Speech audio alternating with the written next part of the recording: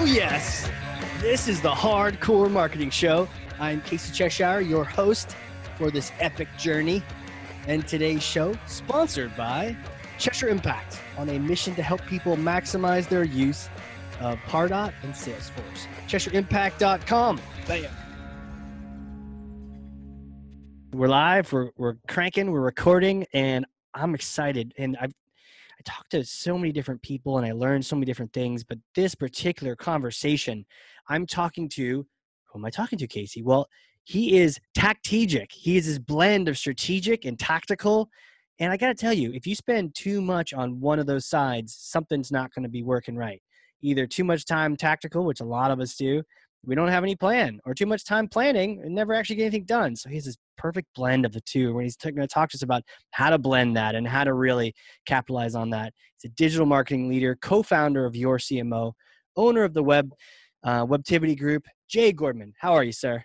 I'm great. Thanks, Casey, for having me. Yeah, this is cool, man. I'm excited. I got my pen. It's not scotch, but I think we're both drinking Diet Coke today. We're all set to just do this. And so it's our marketing leadership series. We're here to crush myths, take no prisoners, get it done. And so here you go. Okay, this is heavy. One sec. Okay, here you go. Thor's hammer. Got it? Got it. Oh, wow. One-handed it. I mean, I need two hands for it, but you just swung it around like a battle axe. It's pretty sweet. So, okay, take Thor's hammer, smash for me some kind of marketing myth, bogus strategy, misconception. Just set the record straight once and for all. Absolutely. So, especially in today's world, the concept of the marketing pivot needs to be smashed. Companies who all of a sudden are panicking and just pivoting all over the place are doomed to fail. And so the real message is, if you're just pivoting to pivot, you're going to lose your business. And shots fired.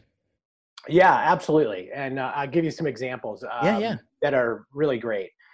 So we've got a client this is a good one, in the lawn and garden space, one of the largest lawn and garden folks in the Midwest, huge company. And COVID was obviously going to cause some real trouble if they couldn't be open this spring, their hot time of year. Right. And so we sat down and really looked at it and said, how can we help our customers create beautiful spaces around their homes, because nobody's traveling, and let's make sure they have access to the product that they love. And so we put together an e-commerce Shopify site and a order online pickup within 8 days. And we were able to put that out in a small marketing budget, but we had such a great following of customers on social media, and they were just dialed into the customer. And so when we took their customer, really focused on them and how to make them satisfied, it went bonkers. And they had to put in a call center right away, because they had so many calls for product. The website blew up. And now that things have loosened up, they're way above sales plan. Really? They're above? Yeah. Oh, yeah. Way above sales plan, way above last year, which was a great year for them. They're starting to come into the store, but the hybrid of now between store, online with pickup, and people being home and have availability for the product, it's been amazing. A failure is I've seen companies really jump into a lot of industries they don't know anything about. For example, we've got a construction client who came to us and said, hey, I work on home construction, roofs and all this kind of stuff, remodels and business remodels. I want to get into the spraying business. I want to go into companies and spray antibacterial and COVID killing chemicals around companies, and really go sell this service. Sounds different. It sounds like a way different business. Doesn't even make any sense. And so basically really wanted to push this. And we said, well, it's not the best idea, because you already have many of the cleaning companies out building, they have the tools, they have the customers, they know how to do this. And this is completely different for you. Mm-hmm. And by the way, when spring comes around and storms hit and all these things, you're going to lose focus. You're not going to be able to do it. Lo and behold, campaigns get built, sales models get built, everything gets, put together. Boom, spring storm season hits. Nowhere in sight on this new product. They've invested on the product, they've invested in marketing, they've invested in all these things, never going to go anywhere. Jeez. And they just didn't stay focused on their core business. So that's kind of a true failure in the model. I got endless examples of Okay. positives or Yeah. negatives Yeah. along the way. Well, let me ask you this question, right? We talk Sure, about a pivot. What is a pivot? I mean, I think it's one sure. of those overused words It is. like strategic or something that where you're just like, oh, paradigm. What is a pivot? What is it really? And what do we think it is? Well, I've called it the four-letter word of business. It's really it's really turned into something a little all over. So we've seen a variety of pivots. The example of the landscaping company going into e-commerce is a miniature kind of pivot within their scope. Got it. The one with the other company is a complete left hook. So a lot of times the best pivots we think are line extensions, brand extensions, new products that make sense to existing customers. You could also pivot by opening up to a little bit different customer.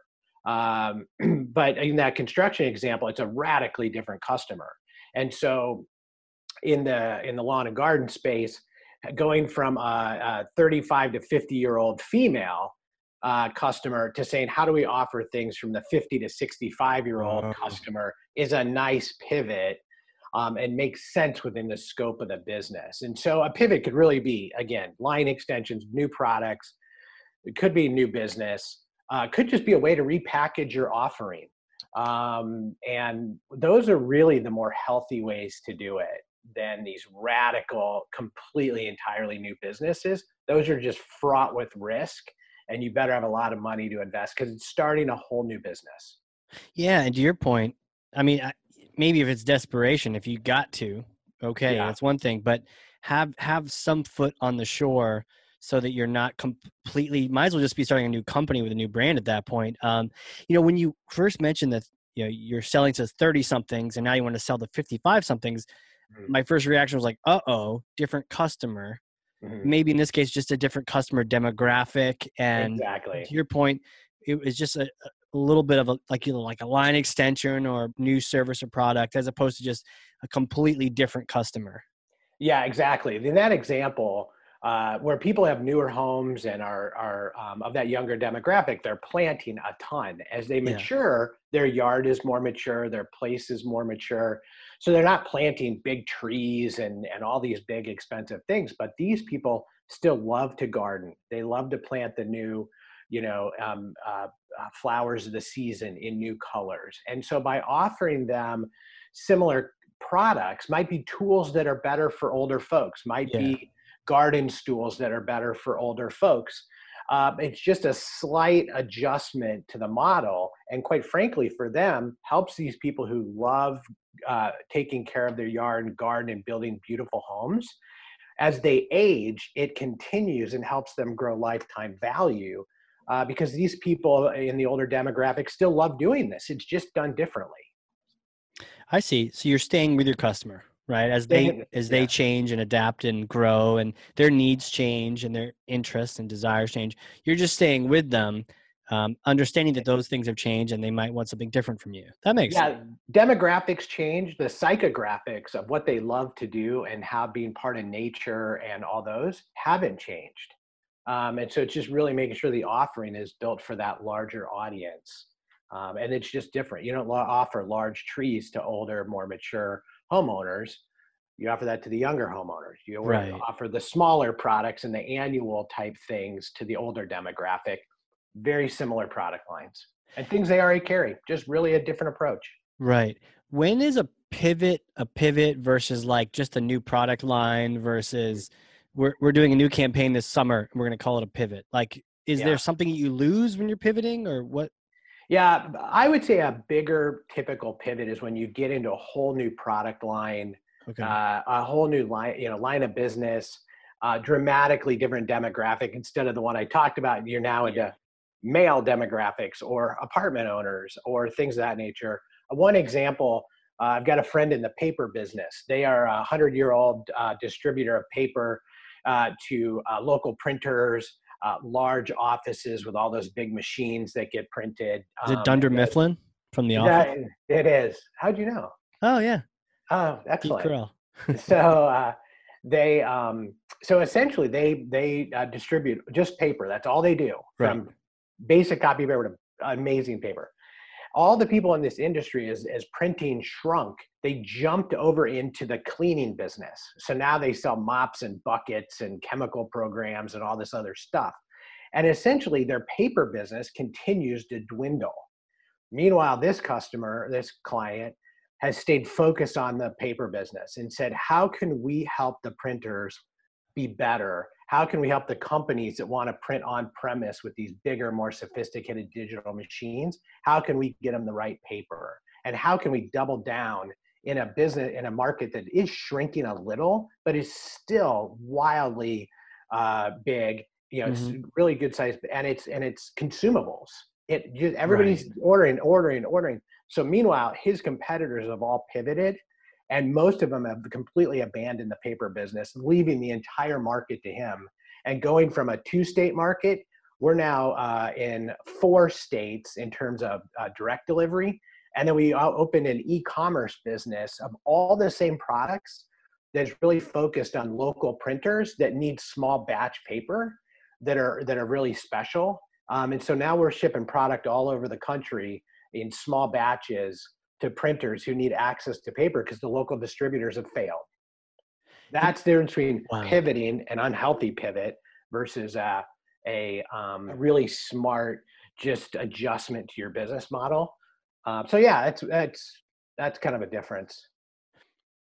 How do you keep yourself? I mean, do you have like a top three like guidelines for how do you keep yourself from running off a cliff when you're pivoting versus, I mean, what's the Yeah, smart move? You know, like how do you keep your pivots, your changes smart? yeah. It does vary because sometimes it does make sense to jump in a new business. But I first and foremost say, are there things that you can do? Uh, Look at your customer first, and Mm-hmm. are there ways to take that customer and get more of them? These customers that are your most profitable, best customers.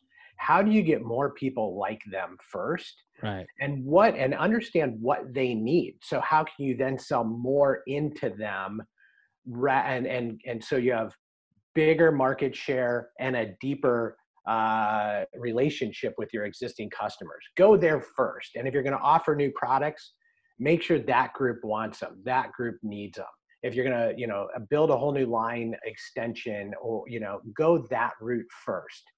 If you really, really have to get into a new business and a completely new offering, then really think about it as a new business. Really Yeah. start with the customer in mind. If you're gonna do that pivot, don't start with, well, what's my competitor doing? I think I better do it. Or what are other people doing? I think I better do it. Start with the customer in the market and truly understand who they are, what they're needing, why do they buy, what decisions do they make when they're buying, all those things. Start there and then decide how to serve that group if Mm. it's underserved.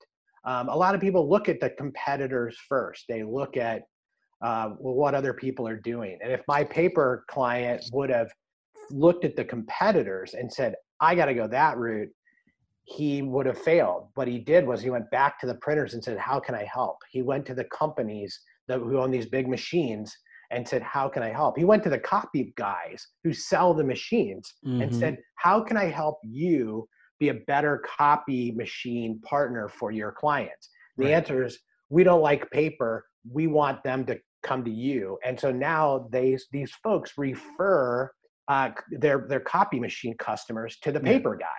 Because now he Huh. solves a problem in all different markets. Because they're like, hey, listen, we sold you the machine. You want paper? Go talk to this guy. If the paper's not quite working, go talk to the paper guys. Yeah, That seems so much more strategic and yeah, so much more tied to the customer. I love how you said, you know, don't start with a competitor, don't start with the funky latest new strategy. Start with your customer and right, how can you better serve them?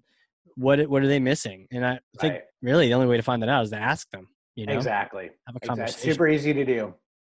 Super easy, but I don't think a lot of us do it. They Any don't. thoughts on why we don't do that? Why don't we just ask our customers? Yeah, it's not natural. I think Uh, people aren't naturally used to it. And when you go back out to your customers, and ask the basics of why do you do business with us? Why do you do business with our competitors? Because sometimes they buy from multiple people. And then really stop and ask them, when you come to us for product or service, what triggered the need? How did you Right. decide to come to us? How did you think about what were the criteria you used to make a decision? And really truly understand those things, because then it allows you, as you market in the broader general sense, allows you to have the better message out to the group. As Hmm. you get into, all these sophisticated tools like marketing automation, which you have, obviously have a passion for, it Sure. allows you to have the right message to the right person at the right time, because you understand how they're making decisions. And it's a natural, and there's such simple tools to do it. What kind of tools? I mean, Oh, I mean, there's SurveyMonkey has oh, right. surveys So already just get pre-done. It's yeah, super simple. There's or your a cell great, phone. Yeah. yeah, right. There's a great gal who has a program around doing buyer interviews, asking 5 simple questions. I don't remember her name, but it's just really simple, and it's just really picking up the phone and calling your best customers and saying, help me understand, when you came to work with us, why and how, and so on and so forth. And ideally, then you go and talk to 10 people who aren't doing business with you and ask the same Right. questions. Right. Yeah. Huh. Yeah. I think it really all does just come back to having those conversations. It seems like the key to it all. Yeah. Yeah. Absolutely. And sometimes the other example of a pivot, by the way, which is really makes a lot of sense. We've got a client.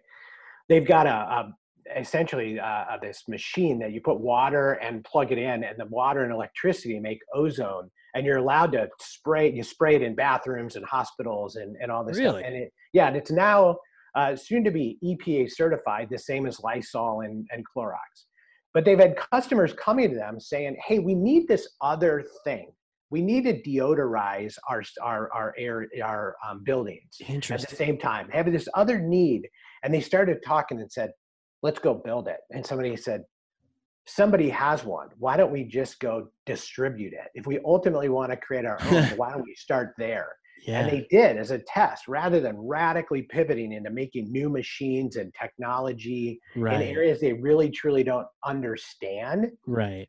Then you know what? Go offer the solution with a partner company, and then let's see where it goes. That was the idea of how do you do a line extension without radically pivoting, because people wanted to go build a whole new machine, and you've got all the issues with launching a whole new product, not to mention one that has a lot of technology built into it.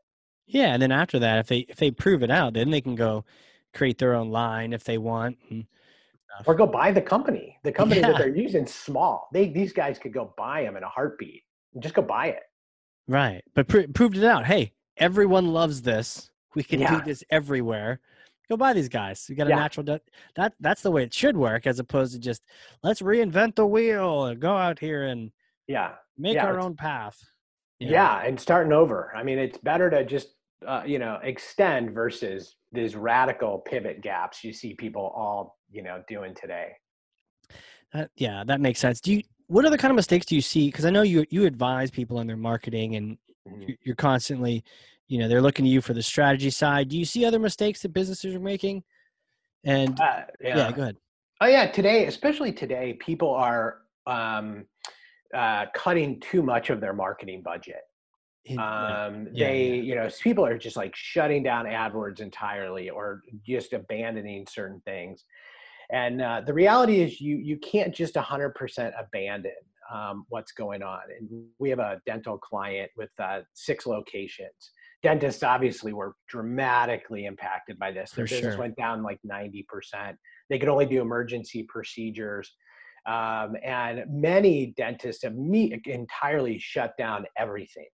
And what it didn't make sense. We did Right. cut his spend way back, but about 50 to 60%, even though he was down 90. What we did was, in turn, launched a teledentistry program out to his customers, and Huh. then out to new customers, as a way to grab market share. So if somebody had a problem and they wanted to snap a picture and start chatting with a dentist, and ultimately even doing a video call with the dentists, Let's do that and continue to make sure we service our patient who still finds us on search over and over, and new patients who are having emergencies and dental issues.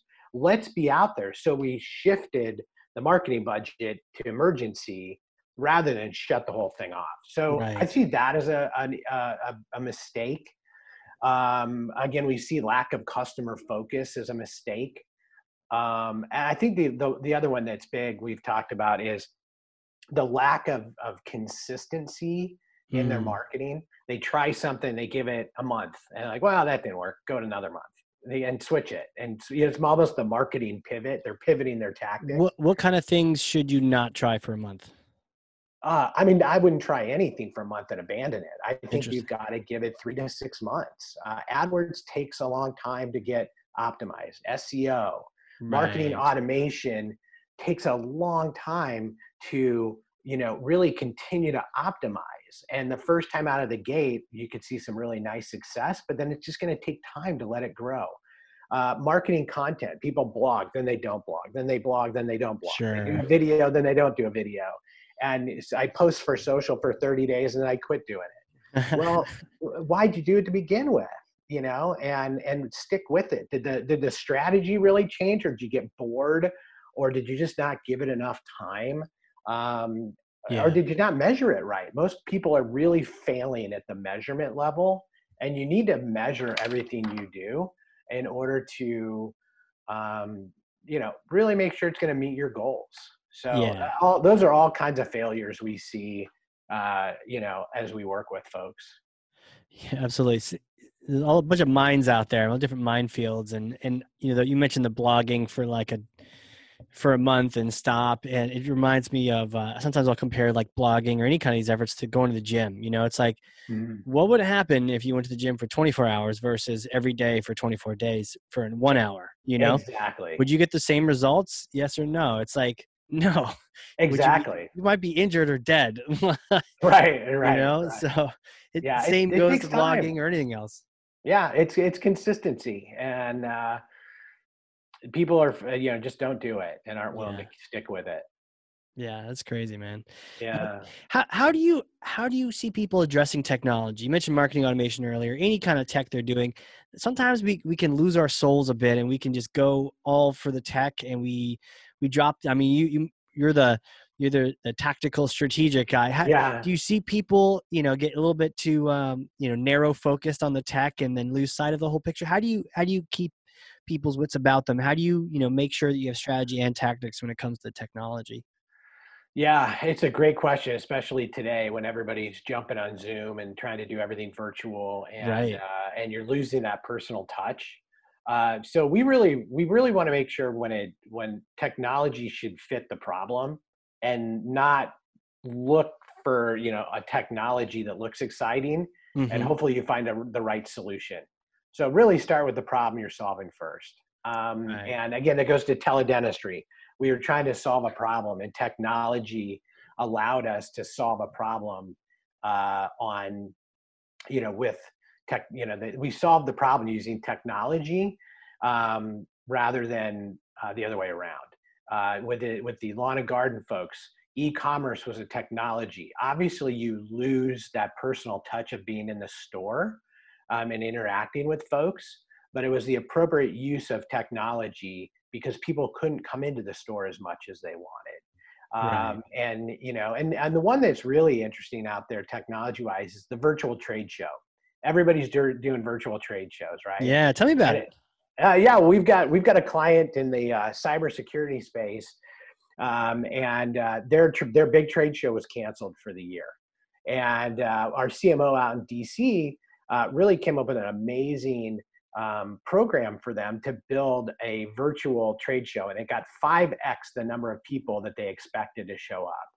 But the reality is, while that was great and had an amazing keynote and all these other things, it's the personal touch that the sales team had with every single person before and after the show is what really made it successful. The technology was just a facilitator of the success. And so it went way beyond the technology, but virtual trade shows where appropriate have been fantastic. But you Okay. need it. You need that whole experience, not just the technology alone. Interesting. Because I Yeah. hear a lot of things, and I know my forecast on virtual trade shows is kind of dark because I just want to get back in person Yeah. and make that happen. But you're saying so they did a trade show virtually and they got some great results. But you Yeah. mentioned that there was this prep work, this personal touch. I thought you were going to say, um, you weren't able to do the personal touch because it was virtual. But I guess what you're saying is the sales team had a plan and they reached out and touched them before and after the show, Yeah. They picked even up though it the was phone. virtual, even though they Yeah. couldn't shake hands.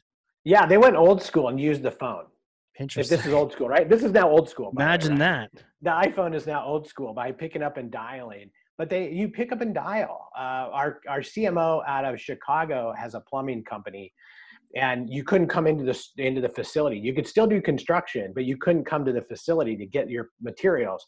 And so what did they do? They reached out to all their customers personally and just said, "We're here. My number is so and so. I'm your point of contact. Whatever you need, call me. We'll pop open the catalog and we'll order and we'll either deliver it to your job site or you can drive by and pick it up." And the personal touch made the difference. In this case, they didn't have e-commerce availability. They didn't have, a lot of marketing, email and those types, because they didn't have email addresses for most of their customers. Shame on them, but they didn't. And so it was the personal touch that made a difference. In this case, even the teledentistry, it was the experience with the dentist that ultimately either keeps a patient or gets a new patient. The technology, again, was just something to facilitate it. Got it. So back to the virtual event though. The Yeah. sales team, they reached out, used the old school cell phone, used the Cool. phone. And what kind of things did they do before and after the show that really led to it? Uh, well, they just personally invited people. They did send email. They did create downloadable content that was focused on the customer, that they were going to take to the trade show. They were going to do this Stig for Dummies book. And so they created this downloadable content versus an in-person content to share with people as a value add. The personal touch, the emails of reminders, and just those types of things that literally, quite frankly, they should do with a trade show anyway. Mm-hmm. People tend to say, "Oh, we don't need to do that." People, in this case, double down on the calls and the value add and the demos and those types of things. And it made a world of difference for their event. Well, I guess it's not all doom and gloom when it comes to the virtual events. As long as you keep that personal side involved, there's some results waiting for people. Yeah, there are results. The Huh. reality is personal is better. In person, the better, the more people get back to trade shows, the more people can get back to their on-site events and lunch and learns and all those types of things. It will be better. But I do Right. think people are going to think differently about going to every single trade show, unless it's absolutely necessary. So it's going to change. Yeah, I mean, it's like, do we want to spend that money or not? I mean, I hear the smaller road shows can be fantastic too, Yeah, um, absolutely. and it doesn't necessarily have to be the big ones. Uh, No. so, where do you? This is a good kind of transition as well. Where do you think the future? What are you excited about in the future? What are you skeptical of? Like, give us your foreshadowing, prophesize Sure. for us. Well, I'm excited about, there's more and more ways to talk to customers today and more channels, which is a good thing and it's a challenging thing. But there's ways to really truly build community, ways we've never done before. And I'm excited on ways you can really reach customers. Yeah. I'm excited the way you can measure it too. Measuring is Uh, great. Really truly measuring the success is great. So I love all that. What worries me, social media does worry me a little bit. I think that it's become such an area, a battlefield of opinions and politics and all that. I hmm. worry that people are going to start spending less and less time there. Hmm. And so for all the work you do to build a community of like-minded people to talk about, plants and gardening and all these things that our client has done, if people are just turned off on it, it's a huge investment that all of a sudden begins to wane, Right. because people don't want that experience of the angry social media anymore. That's probably one of my bigger concerns. Beyond COVID, obviously, I'm tired of the doom and gloom. Customers Hmm. are tired of the doom and gloom. Everybody wants back to, this newer current normal, until a vaccine of some sort. So I'm optimistic we'll get there, but I'm also concerned that people are tired of the doom and gloom and the messaging of that. Um, so I think it's just going to continue to shift, which is going to be the bigger challenge over the next 6 to 12 months. And there could be a dip, a second dip in the economy, which does concern me. So I think we've got to be super mindful of that. Yeah. Yeah. Just the other day, I shared it on LinkedIn too, because I was feeling snarky. I got an email um, from a guy, cold call email type thing. Yeah. It mentioned COVID. No kidding. Like the format was like, "Hi, Casey," or "Hello, Casey," which is weird because no one says hello. No. um, uh, Hello, Casey. Like one sentence that had COVID in it twice, and then a bulleted list, and every bullet mentioned COVID in capital letters. Yeah. At the beginning of the sentence, at the end of it, in the middle of it, and I think I counted like 8 or so mentions within the first, you Uh, know, 8 lines, and yeah. uh, and so I screen grabbed it, threw it on LinkedIn. I left the guy's name off it to protect the guilty, and Nice. just put it. And was like, "What is going on, people?" And I then went and I sent. I replied, and I sent all I replied was a link to what I posted on LinkedIn. Nice. What? And That's great. to his credit, he wrote back, was like, "Oh, happy to help you with your content today. You want to take my survey?" And I was like, "Not really." But what's interesting is people kept commenting on LinkedIn, and critiquing it and being like, "Yeah, this sucks." And someone else was like, "You know what? The COVID mentions are bad, but I couldn't get past the horrible grammar and spelling." Now, Great. what's funny is they don't know that this guy. He even commented like, "Whoa, I think they could, mention some more COVID," or like one of his was the comment on there, and so no one else knew that like the Oh, author was wow. on there being kind Oh, of humble funny. about it, and people were like, "Oh, the spelling was terrible," and so person was like, what spelling? I don't see any spelling." And then the person like cited, "Oh, line this, line that. This is supposed to be this and that." Oh, And so funny. it was That's crazy, awesome. man. But like it was just too much. Like you don't do that. Don't drop the COVID left Yeah. and right. It's crazy. Yeah. Keyword stuffing an email. It's terrible. It's terrible. It's a Yeah. concern, but you know what? People want to move past it. And how do we work? We got to work in a new world, and let's Yeah. go attack it and optimize it and be positive about it. And so I'm pessimistic and optimistic all at the same time with what's going on. Right. And we'll get through it. It's just a matter of Absolutely. what the new normal looks like. It's basically normal, but just a little different. But I Yeah, think we'll all appreciate things more. I'll absolutely. appreciate travel more. I'll appreciate getting out of the house, hugs, Right. handshakes, high fives, Yeah. people not looking at you like you have the plague when you walk by in the street, like Yeah. all that stuff. I'm just like, ugh, Yeah, get me out of absolutely. here. Absolutely. Absolutely. We will definitely appreciate it in the end. And I think it'll all work out. It will all work out.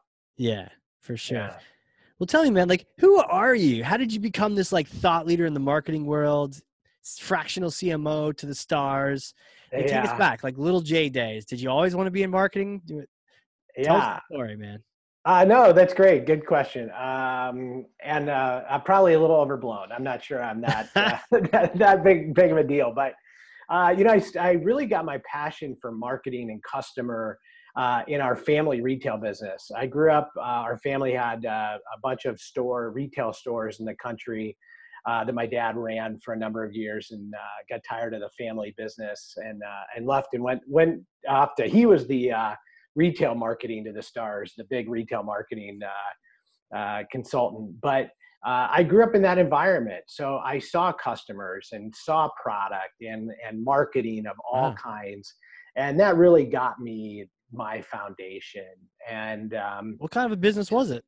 it was, imagine Kohl's today. Yeah. Kohl's, essentially, it was Kohl's of the 1980s. Kohl's copied the model, actually. Kohl's was a grocery store in Wisconsin and ultimately copied our family business model.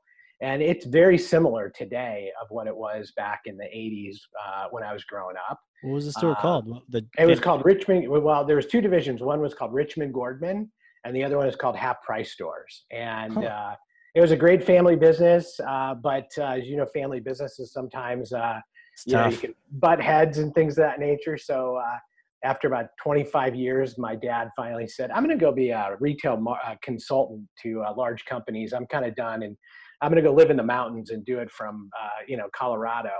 And left the family business. So we hadn't been involved in quite some time, but that's where my foundation came and my love Yeah. of that. And so after graduating Arizona State, um, I worked for Dillard's for a few years and hated the corporate world. Uh, and then dabbled in the restaurant franchise business. We sold franchises for a while and hated the restaurant business, but loved the marketing. I loved, and that was, email was becoming a thing back then. Yeah. Fax marketing, believe it or not, via fax machine Oh, was I remember. I've done that before back in the remember day. that? Remember that? And The so I worst. really loved that, and I loved what was coming with the future of technology. And I got involved with a company called Hayneedle, who's ultimately been acquired by Walmart. But it was one of the early online retailers, and we basically had 250 or 350 websites at one point, and each website was its own product category. Hammocks.com, clocks.com, literally every product had its Sure. own Super website. niche. Yeah. Yeah, and it was really niche, and it was all driven by AdWords, Google search in the day, and even the precursor when Yahoo actually was the big search guy. Believe that, and Google was the upstart. Right. And it was amazing. And so I really got addicted to the evolution of digital marketing. Facebook was coming on the scene, remarketing, and all these Yeah. different things were coming in. And as Hey Needle started, selling off, and all of us early on folks started leaving, I really decided to start a consulting company called Webtivity Group that was really there to help companies figure out their digital marketing strategy. Because at that point, everybody's like, you need a website, you need a this, you need a that. Everybody's Sure. chasing everything. And companies were just so confused. At the same time, everybody was starting an agency. Everybody who left Hayneedle was starting a digital agency. And all the designers were starting web agencies, web design agencies. And I said, wait a minute, I want to go sit on the side of the business owner and say, what on earth are we trying to accomplish growing our business? And how does digital play in it? Then go engage the agency with the company knowing what the heck they want to do and Right. where they want to go. And that was better for the company, and quite frankly, better for the agency.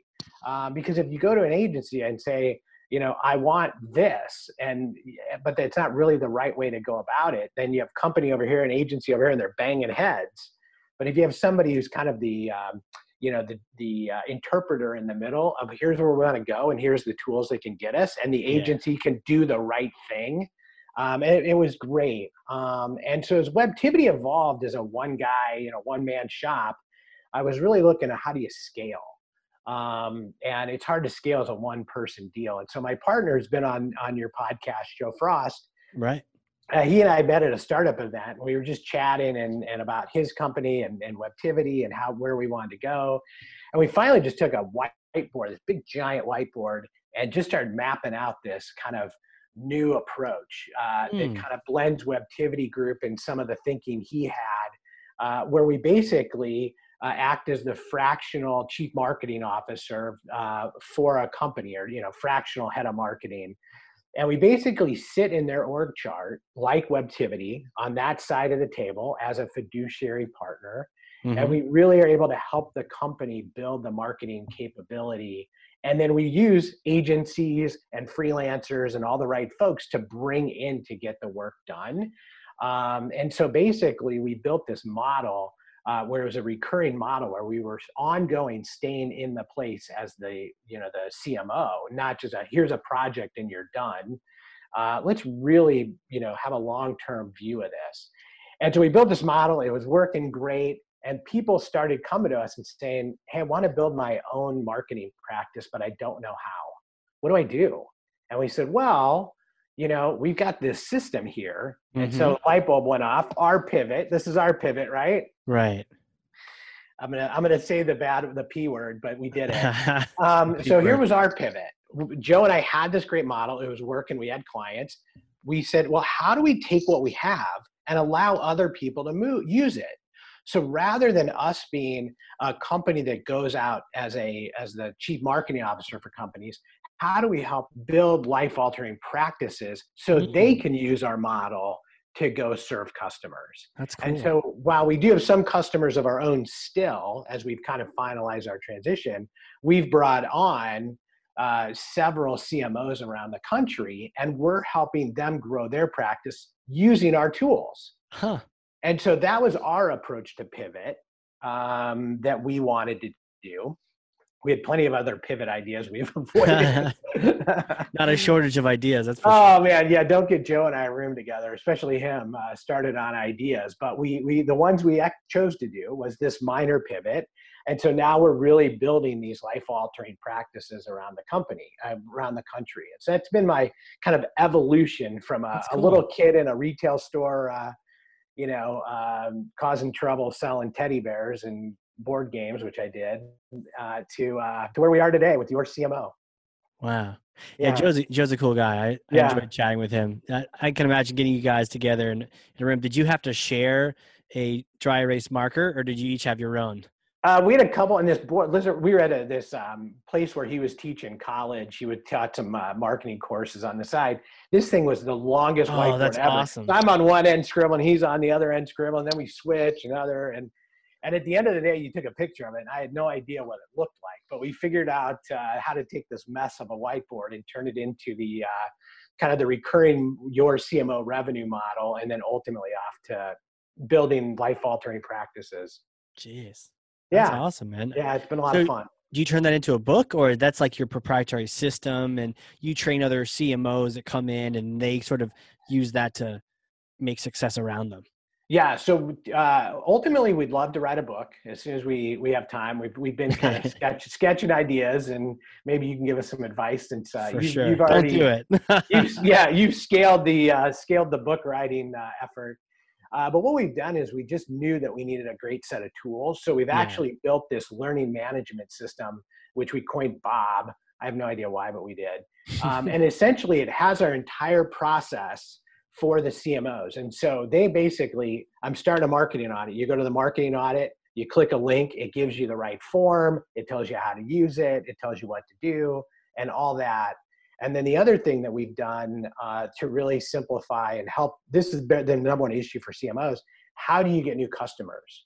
And so we've been really building out a customer acquisition model beyond the referrals. Most people to come to us referral, but how do we build out the customer acquisition model to help CMOs? Because being a one-person consultant, it's hard to grow your business. So if we can help them grow and then offer them all of the tools and back office and billing and all this kind of stuff, it really makes the ability from somebody to go from a corporate marketer into their own practice and get them up to speed way faster than they ever could on their own. Yeah, I see that. Having some kind of established process, I think sometimes we spend too much time trying to do business instead of doing the thing we're supposed to do. Like the company trying to figure out, hey, what's the best way to have a meeting? Well, if it's already been figured out, why don't we skip that and just have the ideal meeting structure and actually talk about the marketing we're supposed to be talking about, as opposed to fiddling with the best way to set up an org chart or this or that, all the different processes and different, something repeatable. And there's already a way that's figured out. It's like so money to be able to just utilize that system and not invent where you don't need to invent something new. Yeah. Well, I'll share only for this group. Don't tell anyone. Okay. It's just me listening anyways. It's all good. Okay, good. The Right secret now, at least. behind, yeah, what we did, where we came up, where we started, the foundation of your CMO was based in EOS, the Entrepreneurial Yeah, Operating System, makes sense. and the book Traction, because they had an amazing strategic planning tool. But when it came to marketing, it's like, hey, what are your three uniques? Okay, what's your market area? Okay, and that was about it. And it That is just about kind of it. it dies on the vine right there. So basically, what we said was, if you understand EOS and its cadence and its planning and its discipline and all that, let's build a marketing bolt on to EOS that Hmm. follows cadence and planning and scorecard and all those types of core principles. But let's build the marketing component on that. And so we really took the inspiration from EOS Oh yeah. and said, this is the EOS of marketing, and built our own process around it. That's So sick. Yeah, yeah, it's funny you mentioned EOS because that book Traction, for those listening, yeah, if you haven't read the book Traction, and there's actually two books called Traction just to confuse everyone, yeah, but it's read by a guy named Gino Wickman. But it right, is probably one of the most beneficial business books. Would I say absolutely, favorite?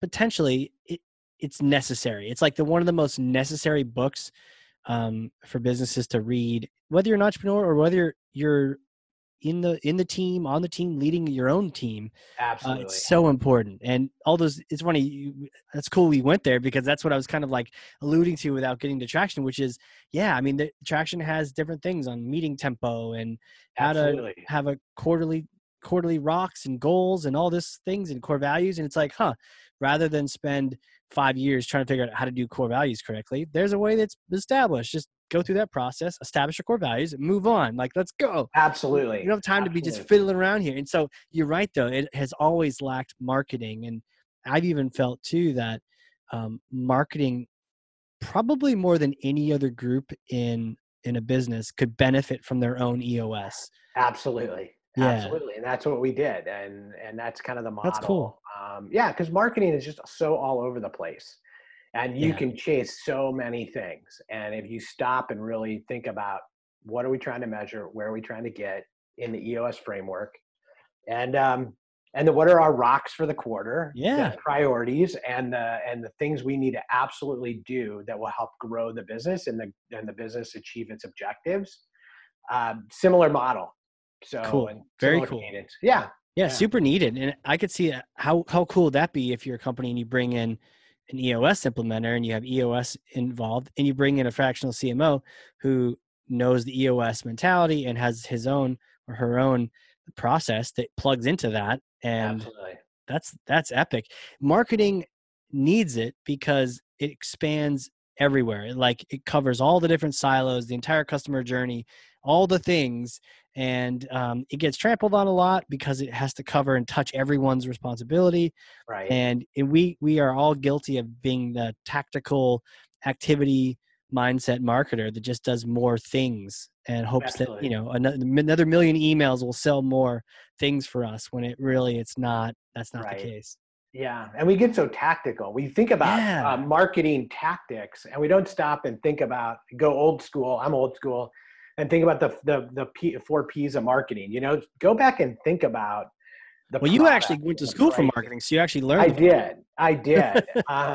And I think there's a fifth P. They always talk about, they don't talk about the customer, the person, in the four That's true. P's of They should. marketing. And so if you're helping these companies who are thinking in an EOS mentality, who's the customer? How do we serve them? What product and services do we need? How do we talk to them in a way they want to be talked to? Then get into all the tactics of how we're going to go about delivering the message, right? Yeah. That's what advertising does, is right, deliver the message. And how do we make sure we're tied together with the sales team so we're all working the same way? By bringing that into a company using the same disciplinary approach as EOS, it's just a game changer. Totally. I'm gonna put you on the spot. What are the 4 P's? I think I had product, price, Product, price, place, promotion. And place. yeah, Is that like promotion and location in the promotion, people store? get into discount. People think promotion is discount, but promotion is really where and how you're gonna present your product, promote it, and let people know. So that's the advertising kind of P. But I think they forget about the P, the person. Who the heck are you doing all this for? Seriously, that's like the most important one. Right. We need to write a book, The Fifth P. If it hasn't already been created, it should have been. Yeah, I would be I'll call you after. We'll do it over a Diet Coke. all right. And then maybe you can do your book on, maybe that's the title for your book on process. The Fifth P. And All right. honestly, that's another P right there is process. Marketing could stand to use a little process. Yeah, Sure. there you go. I mean, Definitely. we got like 5 or 7, 8, 9 P's now. It's we crazy. do. We do. That's funny. Nice. Crazy, man. Well, hey, hypothetical question for you. If you Sure. could go back in time, Yeah. I may have a time machine. Yeah. I can't confirm or deny it, but I might have one. And if so, you could go back in time and talk to yourself. Like after Yeah. you got that undergrad, that good old Arizona State, you just graduated, and Yeah. this not very old looking guy comes out of the future and is like talking to yourself. What kind of things would you tell yourself, knowing what you know? Yeah. Interesting. Because I grew up in the retail world and I was kind of unilaterally focused on that, I would have told myself not to get so siloed in that.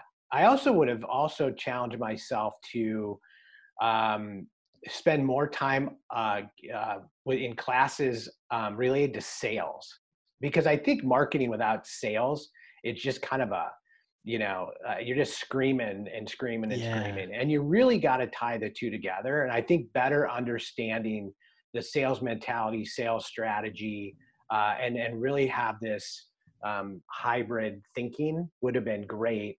And then I would have also, and I mean, this was a while ago, really truly understand data better. And especially in people coming up in today's world, data is critical. And then I also think having a bent towards technology. I always had a bent toward technology. I had a Mac, one of the early Macs, and always have had the latest computer and all this kind of stuff. But I think really just truly understanding the principles of it better, because technology plays such an important role in facilitating what we do.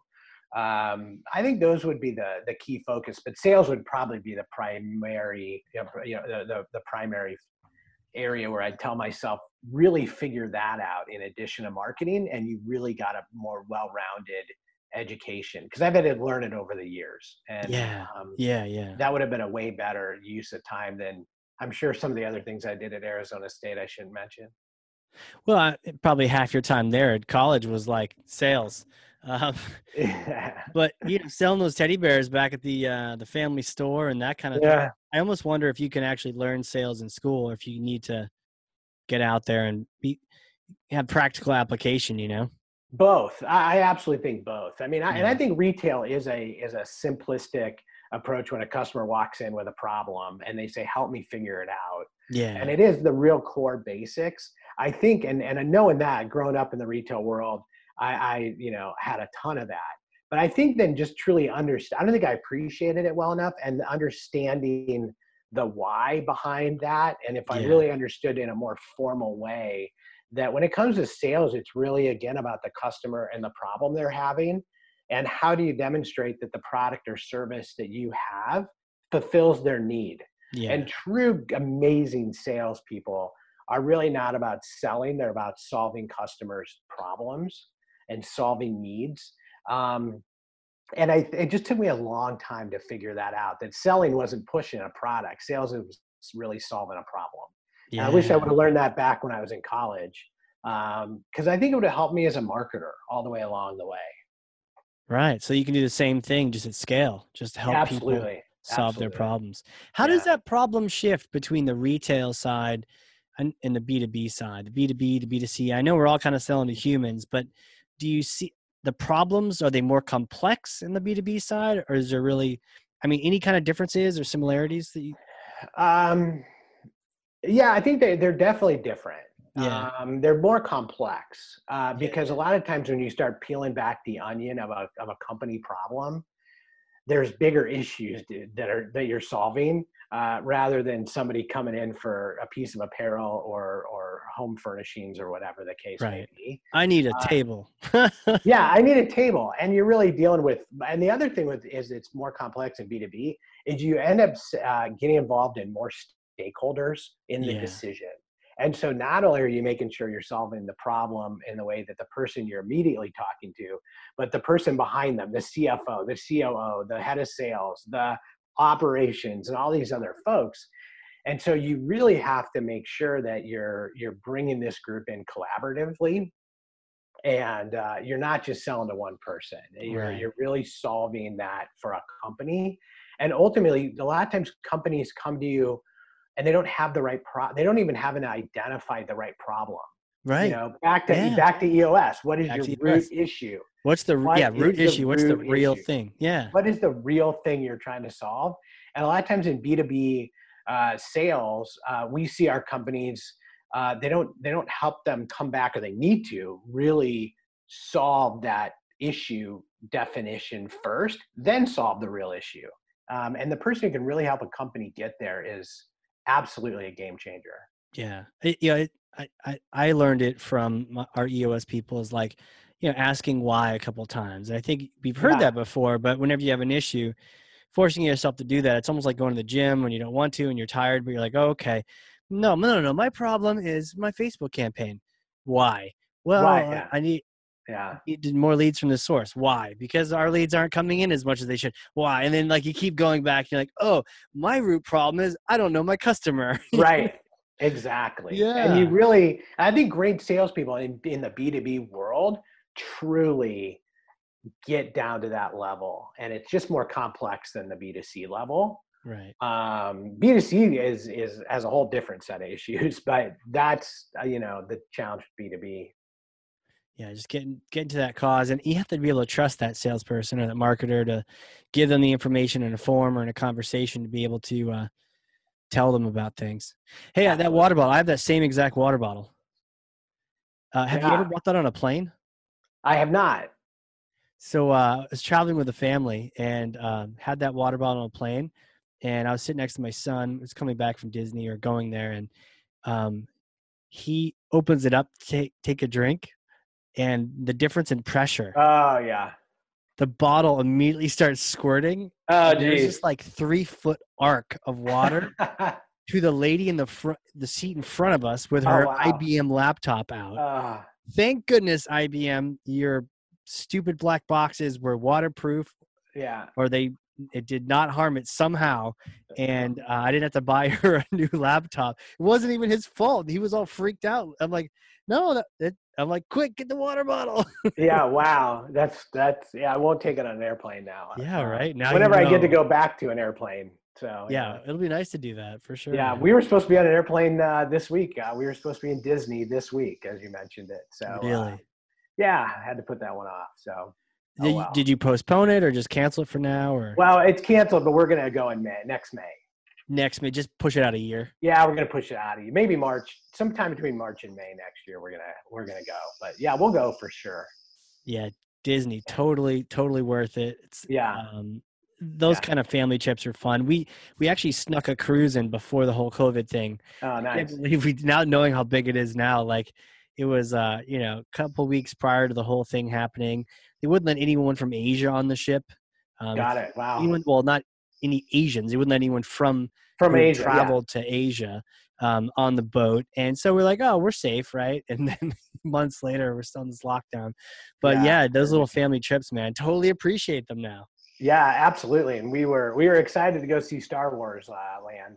We have a bunch of Star Wars Oh, nice. crazies in our house, so next year it'll be waiting for us. Yeah, it'll still be there when you get there. Yeah, Man, this has been a good time, man. Where yeah, can people connect with you and learn more about your system, maybe work with you or just learn from you? sure. So your CMO, yorcmo.com is our website.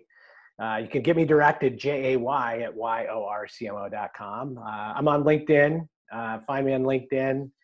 Occasionally on Facebook when I'm there. And yeah, the usual suspects. Got it. Okay, yeah, I'm just pulling you up. Yeah, I got you on LinkedIn. There you are. Yeah. Right on, man. Well, this is great. So we'll definitely want to reach out.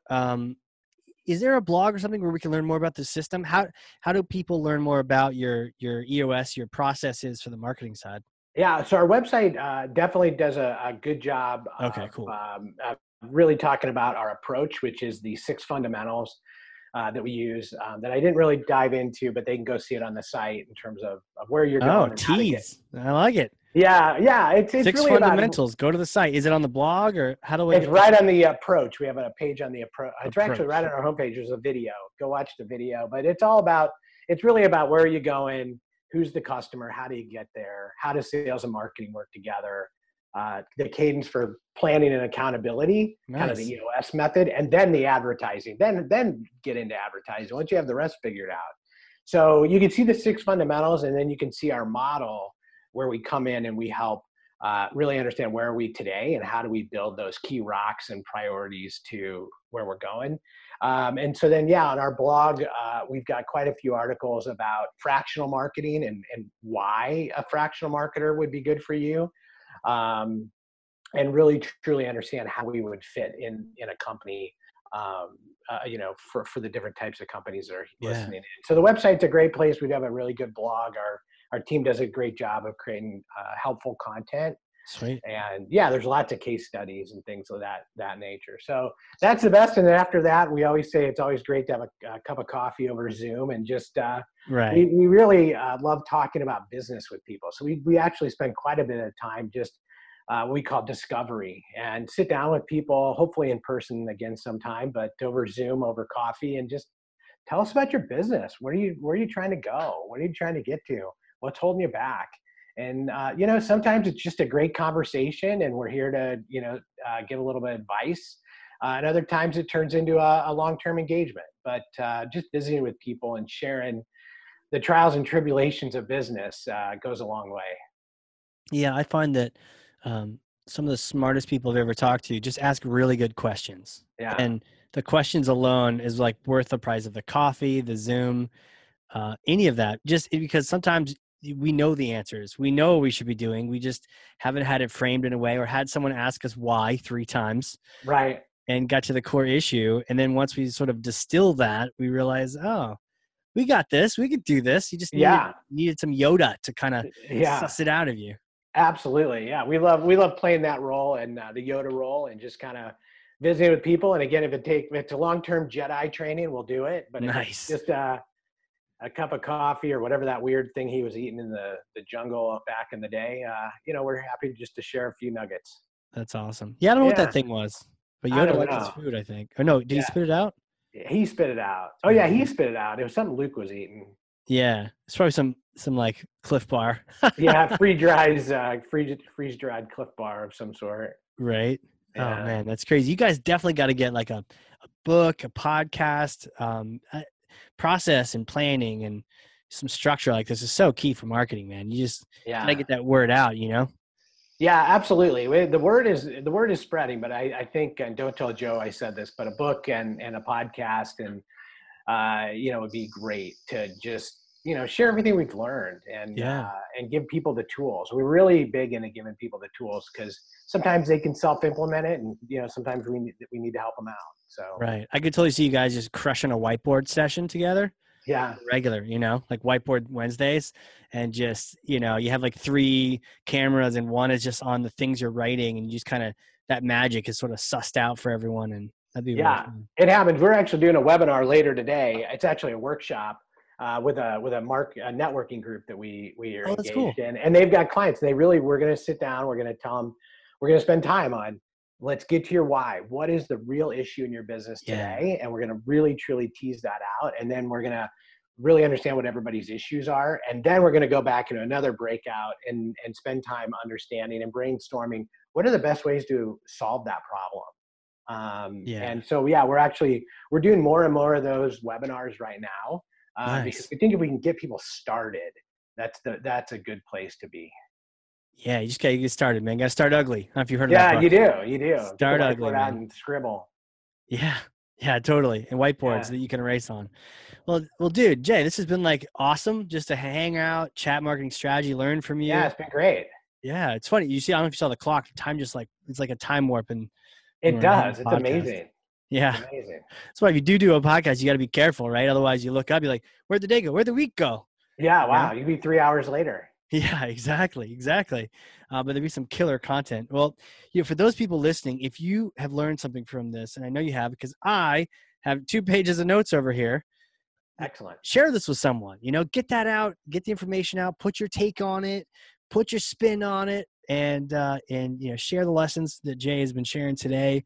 And the tip around the virtual trade show is going to be huge, and all the different just thought process around that. Hey, that 4-letter word of marketing, man. There's so many things to talk about here. So good stuff, man. Jay, thanks for coming back on here. We'll have to have you come back on later on and promote Yeah, it'd be the great. podcast and the book and all that good stuff. Yeah, Joe and I'll do a tag team, and all three of us will be in the next one together. Nice, nice. We'll all get whiteboards too. It'll be fun. There you go. Perfect. Awesome. Excellent. Well, Thanks for having me. yeah, dude. Anytime, man. For everyone out there listening, this has been the Hardcore Marketing Show. We will catch you all next time.